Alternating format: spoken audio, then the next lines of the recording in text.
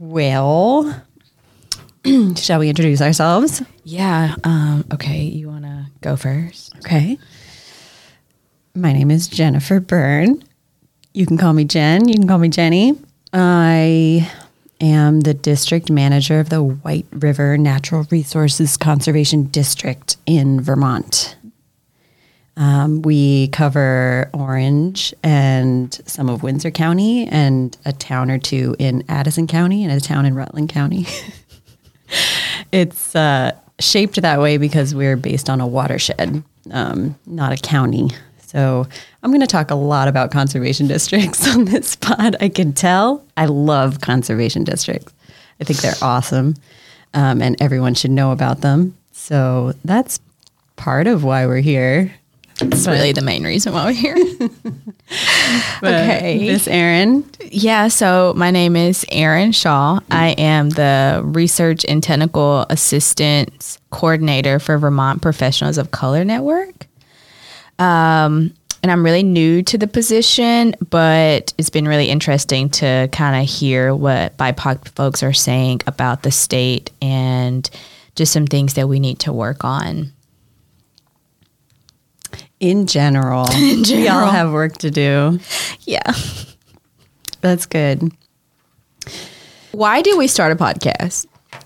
Why do we do it? What was the purpose?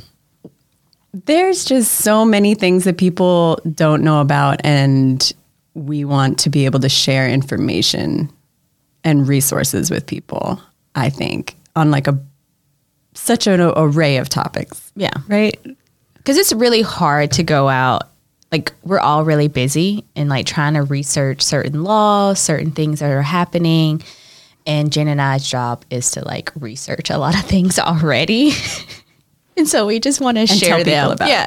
We just want to like share all the things that we feel like are important to everyday people. Mm-hmm. And how they can make change in situations they didn't even know were possible. So yeah, that's what kind of came out of the podcast. Yeah. So yeah, we did it. So here we are. And this is like a one-stop shop to hear about all kinds of things. I feel like anytime Erin and I get together and start talking, we're sharing all these resources with each other. And then part of our jobs is to get the word out. Mm-hmm. So this pod can be just another avenue for us to share information with the public, with you all. Because there's so many things that people just don't know, like how important rulemaking really is. Ooh, I love rulemaking. I'm going to say it. I think it's more important than voting. It is. I do think that. Voting is also important. So let's not. But rulemaking, obviously it's like making the rules, people. So it's just as important. Because it really doesn't matter who's in office if you know about rulemaking, because you can shake some things up. But yeah, that's permits, commenting on permits. Yeah, that public comment, they put it at the very bottom. Right. So you got to scroll to the bottom of the page. That's my tip. End the pod. That's the tip. Scroll all the way to the bottom of the government websites. Seriously, you will find everything you need. And it's small. Yeah. Get you a magnifying glass because you're going to need it. They make it super tiny because they have to put it on their website. But guess what? It doesn't matter how big or small. Yeah. That little small disclaimer, like. It's important. It's important. So we're just going to read some of the fine print. Yeah. Like, let us know, like, if you want to know something, we will go find that fine print. We enjoy going down rabbit holes of the government. Now, neither of us are lawyers. Nope, we're not. We both have degrees in law. We do. But we're not. No, I leave that to the other people. Yeah. We're going to talk about all kinds of topics, though. Certainly agriculture, the environment, but also housing, transportation, like economy. Yeah, the economic development piece, because that's what I really focus a lot on with my job, is like just trying to find business resources and services, mainly for BIPOC individuals. that are like, I want to start a business or already have a business, but I don't know where to go. Are these people BIPOC friendly? So that's because we are in the, second whitest state in the country. So yes. Yeah. So that's really important to know, like, if you are moving to Vermont as a BIPOC person, or you are living in Vermont as a BIPOC person, like knowing where to go is extremely important, because like I said, it is the second whitest state and everyone isn't the friendliest. Yeah, and it's really about being neighborly. We're trying to be good neighbors out here. Good stewards. Spread the wealth, good stewards, share the most accurate information we can with the most people possible. So you guys don't have to go out and find it because a lot of this we already do anyway. So we just kind of want to share that wealth of knowledge we have. We love our neighbors. We do. We love people. Aaron and I were neighbors. Maybe that's how this is. That's how it kind of started. It was the hikes. It was the hikes, for sure. Being in nature and realizing, like, hey, people need to know how certain things work. Mm-hmm. And how to get involved, how to, be a part of decision-making, because that is constant. Yeah. It's it's not every 4 years in the voting booth. I'm sorry. Yeah, no, it happens year round, and it's not just during sessions. It's really before session and after session is where a lot of this stuff happens, and just session is if they decide to vote on it or not. So that's another thing I'm excited about for this podcast is keeping tabs on certain types of new laws that are being passed in specifically Vermont. We might jump over the river. We might go to New Hampshire. Yeah.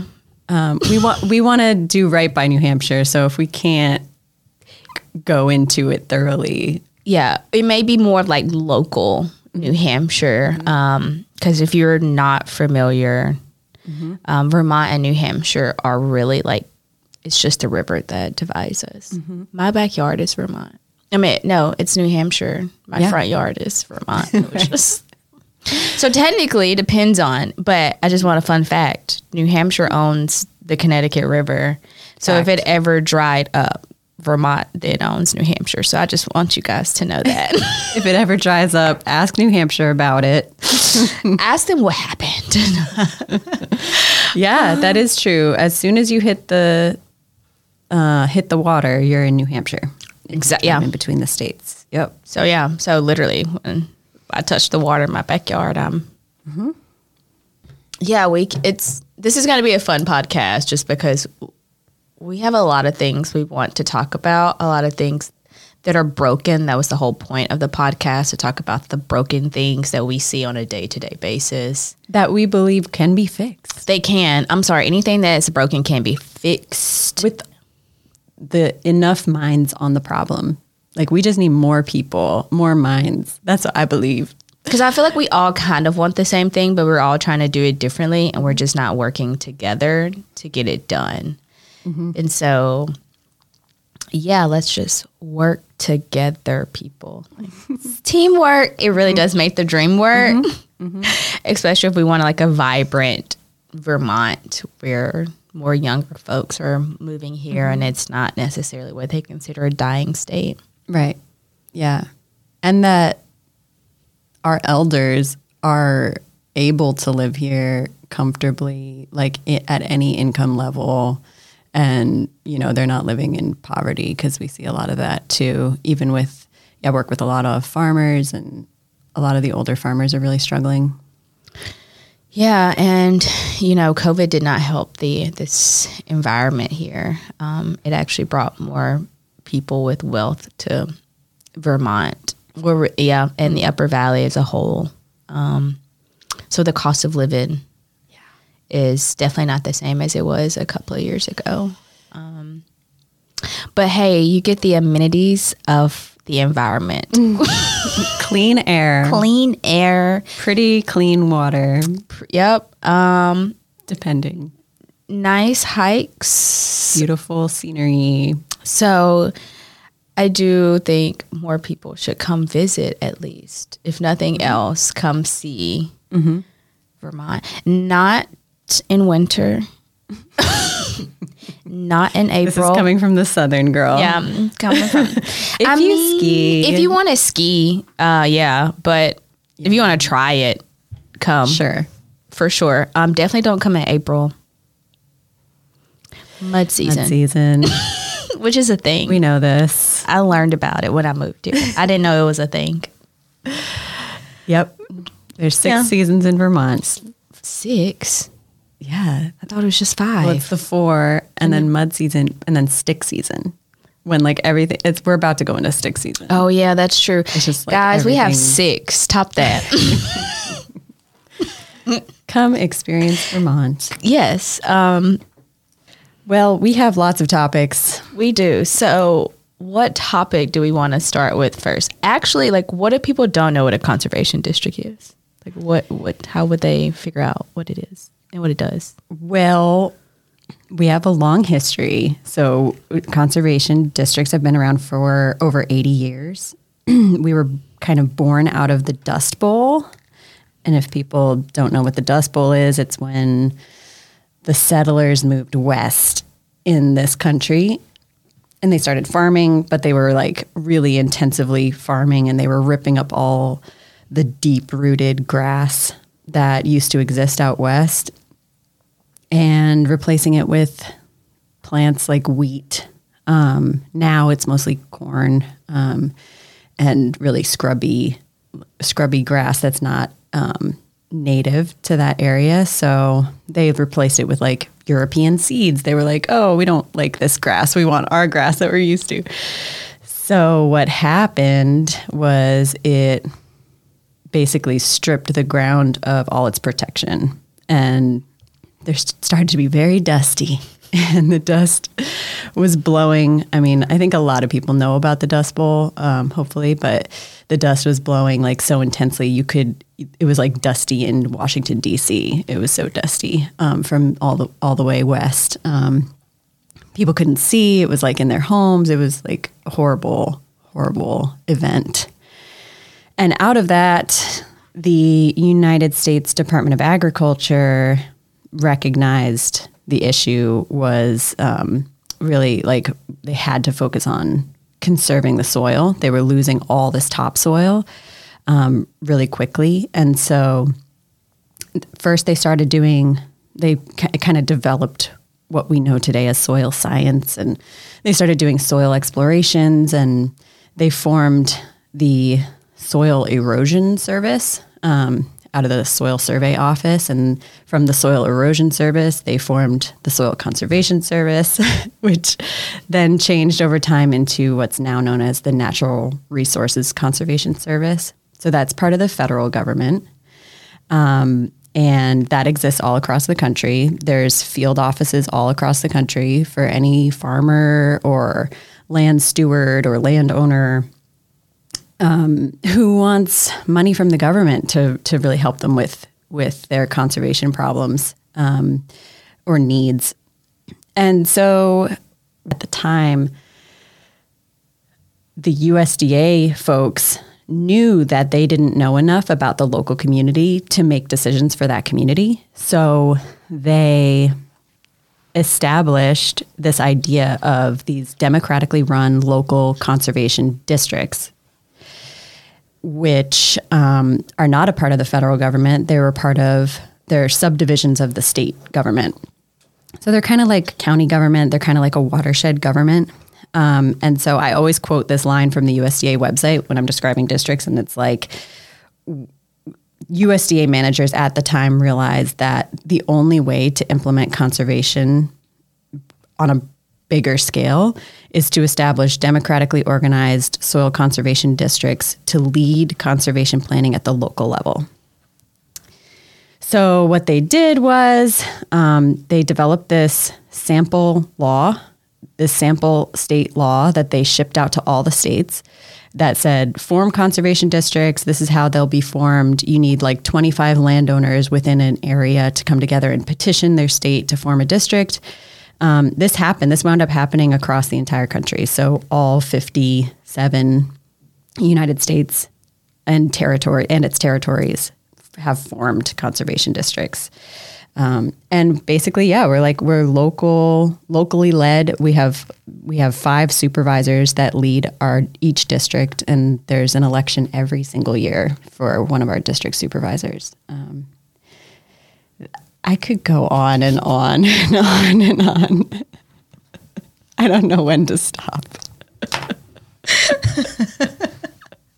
Okay, so every time we're going to introduce ourselves. Maybe we'll share a little bit more about our organization so we can grow the literacy of our audience, because there's so much to share about our organizations. But as you know, conservation districts, I could ramble all day, and I don't want to do that every pod. So I'll just give a little taste each time. a little blurb here and there about how awesome districts are. But we're definitely going to have a main topic of each time. And that could range from all those topics we listed: housing, transportation, development, agriculture, environment. And the good thing is they all intertwine. Yeah. So that's... Nothing's in a silo. No. So we're going to definitely share resources. Yeah, that's honestly what I do on a day-to-day basis is I share resources. That could be financial resources, mostly. That could be, mostly it's financial resources for business development and economic development. It could also be information opportunities. Yeah. So even probably sharing like networking opportunities. If you do have a business and you just don't know, how to get the word out there. I'll also share like conferences that are for small business. I'll also like put my email somewhere. So if you are a BIPOC person, you can reach out. If you're not, I can still like help you. Yeah. And I'll definitely be sharing resources about agriculture programs and environmental programs. There's all kinds of things to share and deadlines that are coming up. So we'll be... Yeah. Because the one thing I've noticed is... Like we get like grant applications like the week they're due to then share out with everyone. So, and I know that's extremely overwhelming for people who are like, I need money. So I get like a big part of my job is also helping people to fill out grant applications. And loan applications. So if you need that type of assistance, like I'm available to either help you by phone, like Zoom, or even like in person. And my position is statewide. So I'm able to travel to you, or if you would like to travel to me, you can do that too. But I don't mind to go to different parts of the state. Yeah. And I would say, while my position is not statewide, there are conservation districts statewide. So if you're looking for help with grant applications, contact your local district. Yeah. And if you don't know how, then Jen can put you in direction with. Definitely. What else do we want to do every pod? Broken things. Broken things, yeah. We're pretty excited about this. Maybe, can you explain broken things? So I'm going to like tell you the story of how broken things came about. So one day, Jen and I don't know if we were hiking or at the river or possibly both. I don't know. In between. We were talking about all the things. I think she was talking to me about conservation districts, and I'm not that, like, I don't know anything about them. Everything I've learned has been through Jen. But I think she was talking about like working land one time and how broken that system is. And then I was just talking about like resources for like people moving to the state and how broken those things are. And we have a list of things that are broken that can be fixed. Like, and a lot of the things that can be fixed are really easy. So it wouldn't take a whole lot. It would just take people being on the same page. Yeah. So yeah, we came up with all these things that are broken and why we think that they're important and should be fixed. And the thing is, like, if they are fixed, it can solve like housing, transportation, agriculture. business services. It's worth it. Life. It can change life and generations. Honestly, too, that we started that list after the flood. So in July, like most people who are, from Vermont know that there was a really horrible flood. Really, yeah. And I was boots on the ground. July this year. Yeah. And we started just seeing how things did not make sense. Certain things, the way money flows to people across the board, across all these topics, just there are these barriers that seem really pointless. Just they're there because people who happen to be writing those policies for the programs just don't have a complete picture of all the other programs and how they all work together and what barriers people are facing. And that's why I believe very strongly in consulting the people who are impacted by policy when you're building policy. Yeah, so important. You have to ask the people what they need and how you can help them. Start there. That's the biggest thing, because we write policy, and it's people that write the policy. They've never experienced the life, and they're writing policy based on what they think people should need, without just being like, hey, so how can we help you? Can you tell us what you need? And that's just a simple question. What do you need? And how can we make things better? I was in Montpelier every day almost after the flood, helping BIPOC people. And one person I helped, they had lost $80,000 worth of food. And there was just not enough resources to regain, and everything was a loan with an 8% interest rate. And I don't think people realize COVID also just happened. And so they're also rebuilding from COVID. Lest we forget. So it's one of those things of oh yeah, an 8% interest loan is nothing. And it's but it's a lot, actually, even 5%. Most people I was helping was I could do a 2% interest loan. And realizing a lot of it, you needed a great credit score. And just throwing a lot of BIPOC people don't have the best credit. And so, they're even when it came to immigrants, they expected them to have a nice credit history, and that there's no credit in a lot of these countries. Just how? And so a lot of them were just left to dry. A lot of landlords in Montpelier were oh, if you can't figure it out, then just leave, don't come back. And so it was just really hurtful, because that's their livelihood. And I'm glad that the state did say, okay, we need grants, and they did, do a grant process. But I think the average grant was $20,000. And most of everyone that helped, they needed at least $135,000. And so that's $115,000 just missing out there. Yeah. So it's a struggle. Broken things. Yeah. Yep. So that was, but it was also a great time to see even though a lot of their spirits were broken, they were really trying, and how the community kind of gathered, the BIPOC community gathered together. A lot of people are still suffering from the flood, and I think that's really important for people to know. It may look better in Montpelier, and a lot of these some places that got hit we didn't even talk about. Yeah. I'd love to bring some people in from Barrie. Talk about Barrie. There's actually a guy in Barrie who landlord was you have to leave, and wouldn't even let him go back in the house and get his medication. And the doctors wouldn't refill his medication because they're we just filled it. So he's kind of left to dry. So, it's just a lot of broken things that we see are happening. And I feel if we don't start to fix these things, we're going to see a bigger opioid crisis. Yeah. Ding, ding, ding. Yeah. Yeah. There's so many. Whatever this one is.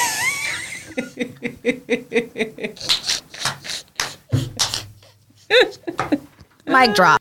Okay. So on every pod, another goal we have besides kind of going in deep on a main topic, sharing resources, talking about broken things. We want to also have like almost like a call in or like a hotline or like a email list, like for people to submit their own broken things. Yes. As you notice things that don't work in your government and your experience, you can share those with us and maybe we can like sniff them out a little bit. Yeah, we can do some research and then talk about it. And we also want guests to come on our podcast. Definitely guests. I think that's really important. And all types of guests to tell like their stories, their broken things, things that they found in the state to maybe that have helped or not have helped. Yeah. Lawmakers, people who work at agencies, people who work at local businesses, farmers. Just community members. Some homeless people will be here too, hopefully, to kind of talk about what could be done since we're making decisions without, I don't know, talking to them. That's really important. What do you need? That's like a really easy question to be like, so what do you need? Right. Right. And then everybody can filter that answer through their own purview. Yeah. Like, what do you work on and how can you address those needs? You know, no one person's going to solve everything. Yeah. Like, have you started to work on the needs? But I have a feeling that everyone's needs are going to be about the same no matter what. We all have basic human needs. And housing is one of them. Yeah. Food. Like, that's We're definitely going to be talking about food. And the way that, like, we're talking about food now in this region and with our conservation district and with a lot of our partners is really thinking about famine protection, thinking long term. We saw during COVID how our food system struggled. Like, our global food system almost was shut down. And thankfully, Vermont has a pretty strong local food system, and there actually was, we were sort of in a period of abundance there for a little bit. It also was pretty scarce, like if you were going to the grocery stores. But if you had a relationship with your local farmer, you know, they were sold out. They were selling out with their meat, like the processing facilities were backed up, like they couldn't sell their local meat quick enough to meet the demand. So like, although we had a robust system, it was also maxed out, like at capacity. So we need to really invest in our local food system. And then also think about the future in terms of like, this could happen again. I mean, we saw during the flood though, like a lot of farmers lost produce. The flood impacted a lot of agriculture, and it still is impacting a lot of agriculture. I've seen people like say, I'm not going to meet harvest because it rained too much. And it's such a difficult thing with the farmers kind of quantifying damage because a lot of them just don't know until it's time to harvest what their losses are. So it's really been, there's so many challenges that farmers face, but. So I guess how could someone like volunteer or get more involved in the conservation district if they don't want to be a farmer or in the whole ag like realm? Like what if they're new to it like I was? Yeah, well, we have a really exciting opportunity right now that we're partnered with Northern Forest Foods. And actually, this isn't a volunteer position. This is actually a potential paid work. We are promoting the hunt for the hickory. So basically, we've identified a bunch of hickory trees. And hickory, we're going to talk, probably we'll bring on the nut guys, the nutty professors. And we're going to have them come in and talk about the hickory tree, I'm sure. But the hickory tree is very abundant already in our forests and in our really like the field edges, even in people's yards. There's hickory trees all over the place throughout this whole region and honestly throughout the whole East Coast. And it's akin to having like olive trees everywhere. So hickory nuts produce a delicious cooking oil. And it has a really high smoke point. It's like higher than olive oil. It's very yummy. You can eat it. I poured it on my key lime pie. That's what I tell everyone. It was that good. Fancy. It tasted like what you would think pecan oil would taste like. It was so delicious. And it's incredibly abundant. It's in our backyards right now. All we have to do is pick the nuts up.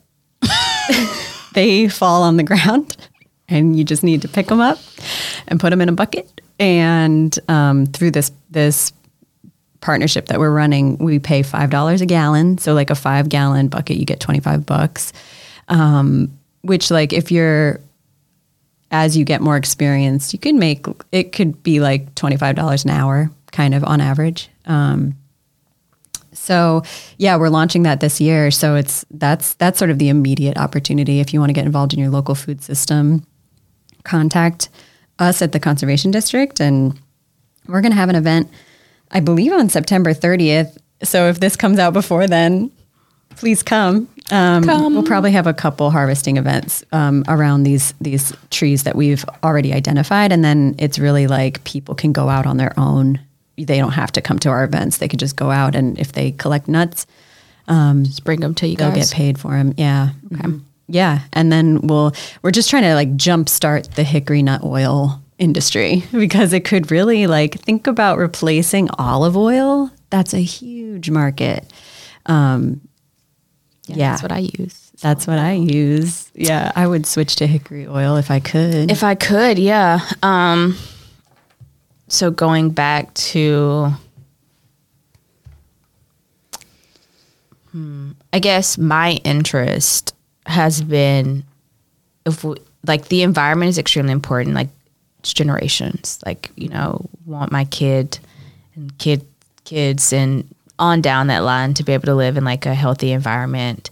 And to eat. To I don't want my kid or my grandkids to be hungry.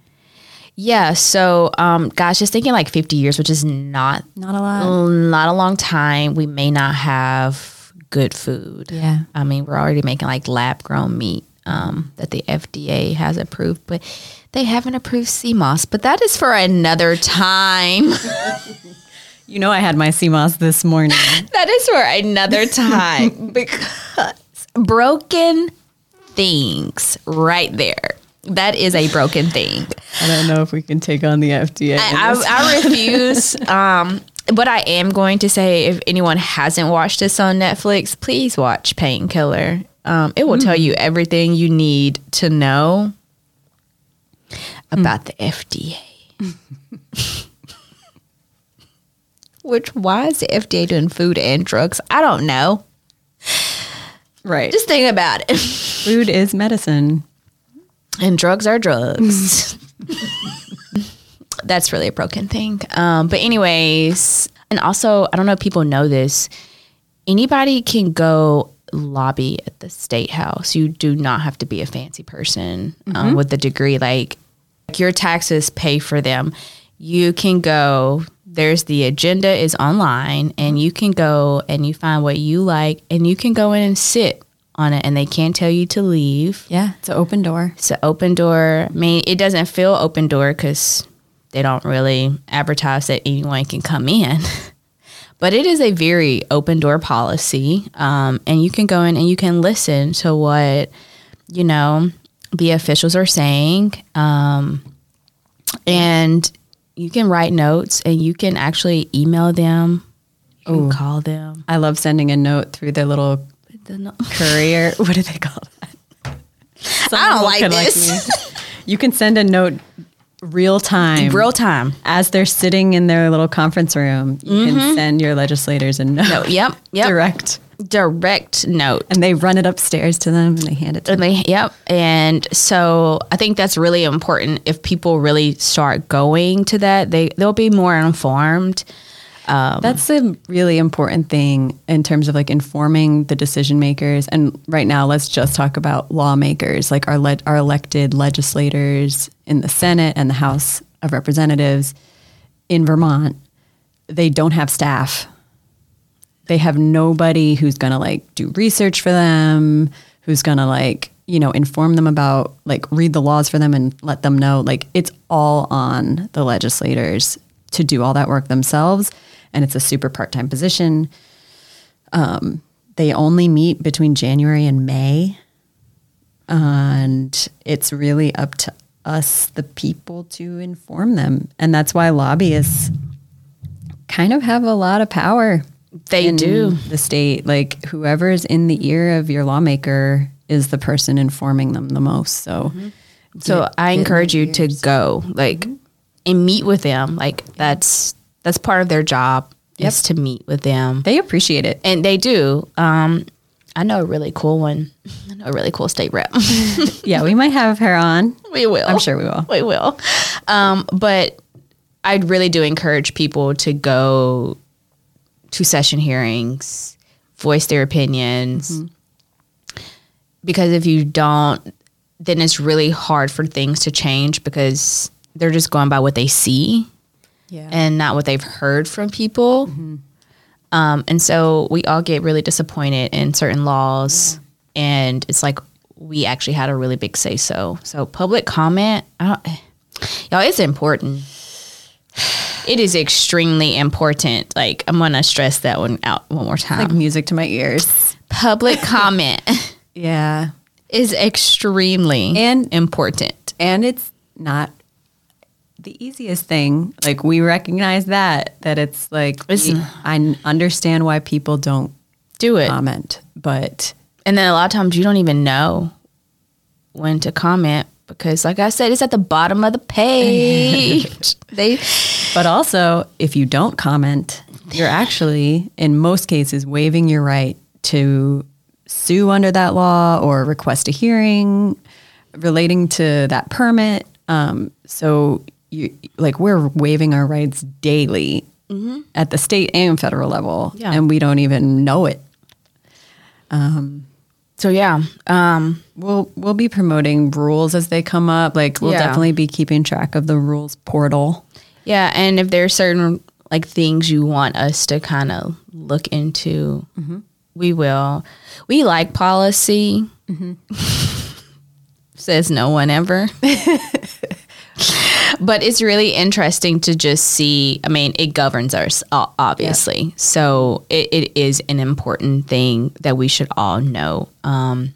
We'll do a whole pod on rulemaking, I'm sure. Whole pod to it.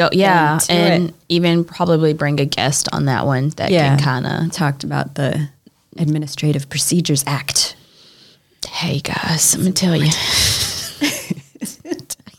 Things you don't want to know, but you need to know. Like, we'll get into like the whole work and land thing. Jen's gonna dive into it. Mine will be blown. I just want to de-silo things so that we can make better, more holistic decisions. Like, especially if we're talking about the environment, it's got to be a holistic approach. It's got to be for everybody. For everybody. It's not for everybody. It's for the elite, guys. It's really sad.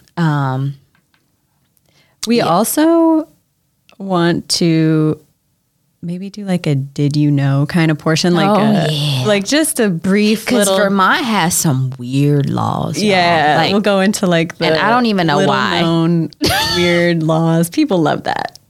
There's some crazy laws out there, and it's just like insane.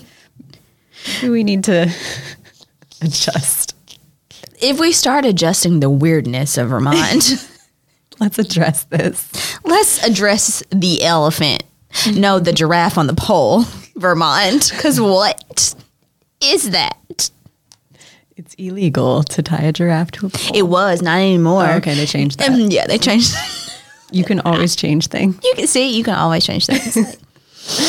But yeah, we'll definitely do that just to keep it fun. Yeah, just to keep it, because this is it could be heavy. But we also want to make this really interesting and informative at the same time, but also fun, because when we talk about it, we laugh a lot at things we probably should not laugh at. But you know what? Sometimes you have to laugh so you don't cry or get angry. So, being Black in Vermont is weird, man.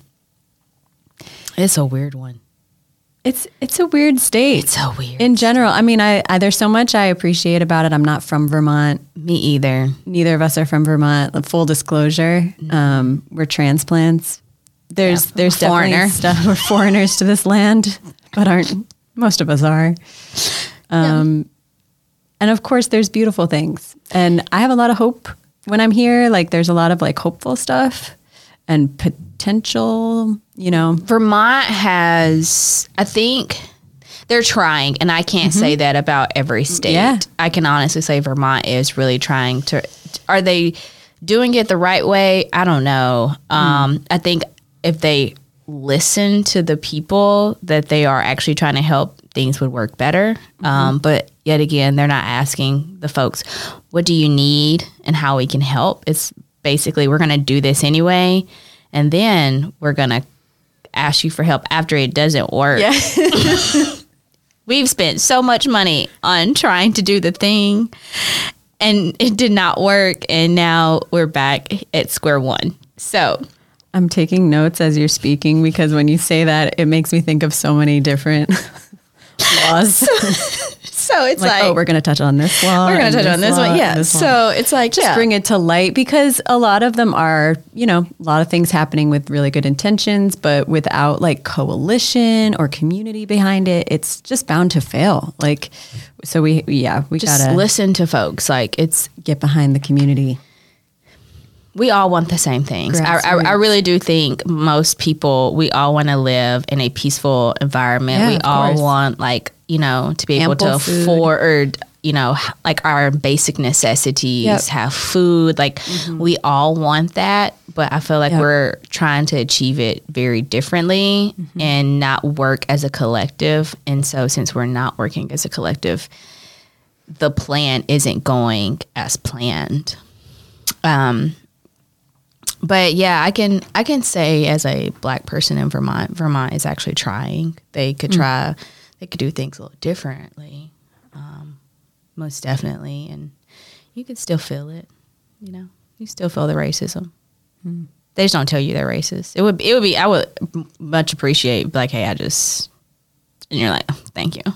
Just come out and say it. Yeah, Alabama, they let you know it. But Vermont, they're like, oh my gosh, there's Black Lives Matter. Microaggressions coming in 3. And you're like, wait, what happened? Yeah. So it's hopefully by if we can lift up people's stories and just raise awareness about what it means when you say this type of thing, to listen. That's the easiest thing. Listening. Just hear what people actually really listen to what they are saying. If someone is saying you hurt their feelings, take a step back and be like, could I have approached that differently? That's all. You just have to hear people out. I mean, even though you may not agree, I don't agree with 70% of things, but I hear them out, and I try to do my best so they feel heard. And then I can also work on myself. But I think that's the thing. We're not really listening to people. We're just doing what we think they want. And that's a broken thing. It's like a toxic relationship. That, my friends, is a broken thing. Yeah. Well, yeah, well, that's the gift of the intro, which intro to the pod, the broke pod, broken Vermont. There's a double meaning to that. That is broken Vermont. That really is. E-N or I-N? I-N. Broke in Vermont. But like one word. One word. Because a lot of us are broke in Vermont. A lot of us can relate to this. On a real level. Yeah. Like how many people do you know that have 3 jobs? Me. It's just the Vermont hustle. About to have 4.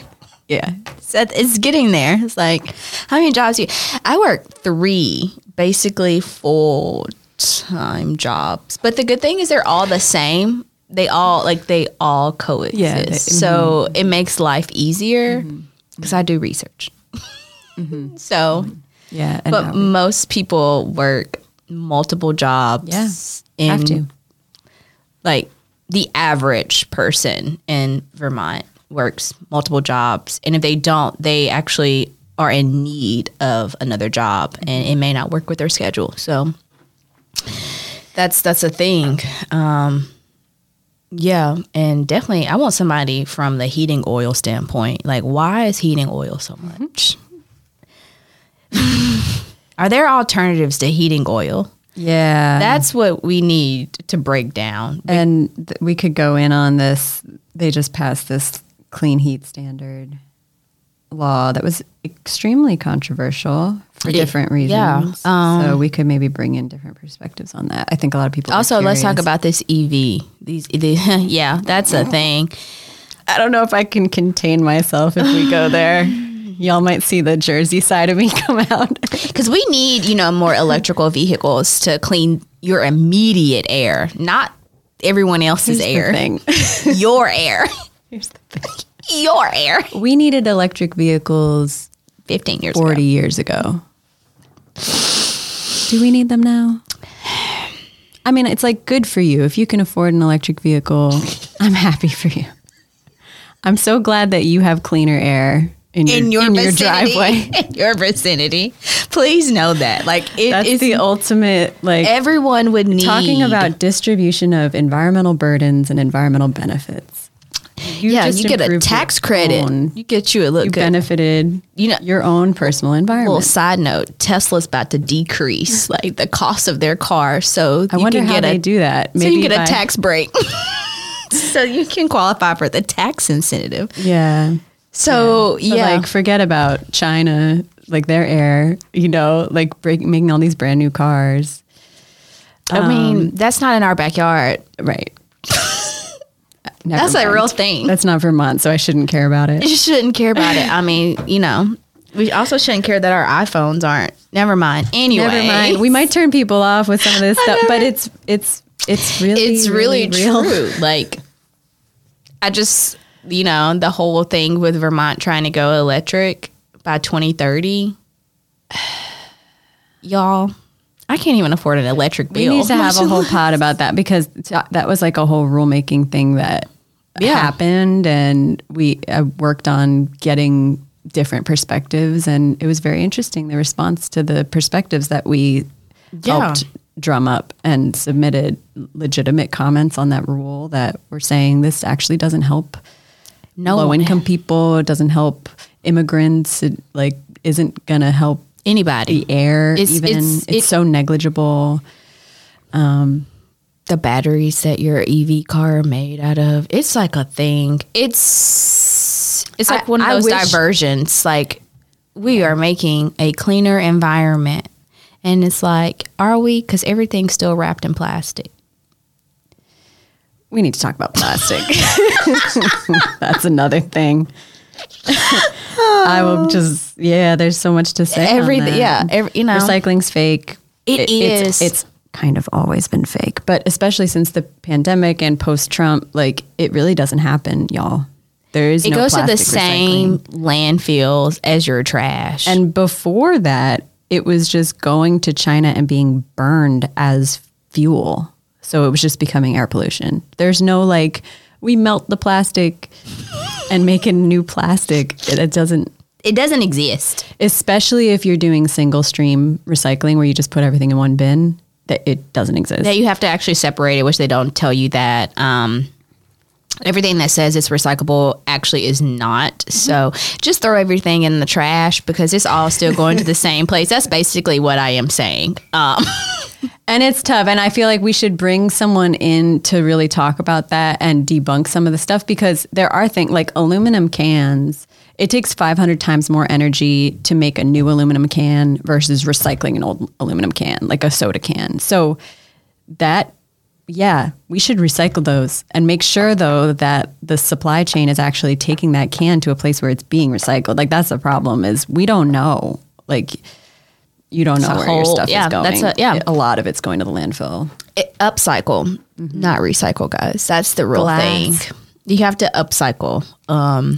Glass can What is be it? recycled. Reduce, reuse, recycle, whatever. Recycle comes last in that list. And it's supposed to come first. It's actually, well, you have to reduce first. We have to reduce our consumption. By recycling. Really? Which is fake. No. Which is fake. No. These 3 R's are not. You do have to reduce, and you are supposed to reuse. Yeah. Yeah. Yeah. And then, last case scenario, recycle it. Just upcycle, guys. It really works. You can upcycle a lot of things. You can reuse 90% of things if you know what you're doing. But that's also a thing, like food waste. Yeah, so that's one of the things I wrote down, because we need to talk about the Vermont like food waste law that passed, because that's one of those laws where it's like, okay, so people had good intentions that were like advocating for this law, but there's no infrastructure to implement it. It's just now there's a law in the books that almost no one's following. So like everyone's breaking the law that all your food waste is not supposed to go to the landfill. Well, that's the first episode. We hope you're excited to hear more, and we'll definitely be trying to keep it within 30 minutes, I think, like make these bite-sized topic by topic, and we hope you tune in next time. Hopefully. Yeah, it'll be fun though. I think everyone's going to really enjoy this podcast. It's going to be really fun because we have a lot of really fun things to talk about and a lot of fun resources to share. Yeah, I guess we're going to set up social media soon so people can comment on things. And if you're really good in editing, let us know. Let us know. Yeah, please. An editing friend. We need, yes, a nice editing friend. Okay, so it's Erin and Jen. Closing out on the first ever The Broken Pod. Name and workshop. We're just going to keep throwing stuff out there. Yeah. We might just have a poll. Yeah. And people vote on the broken things. Broken Vermont. That's it, That's really. Kinda good. That's kind of good. Broken. But yeah, okay. Have a good day, everyone. Have a good day.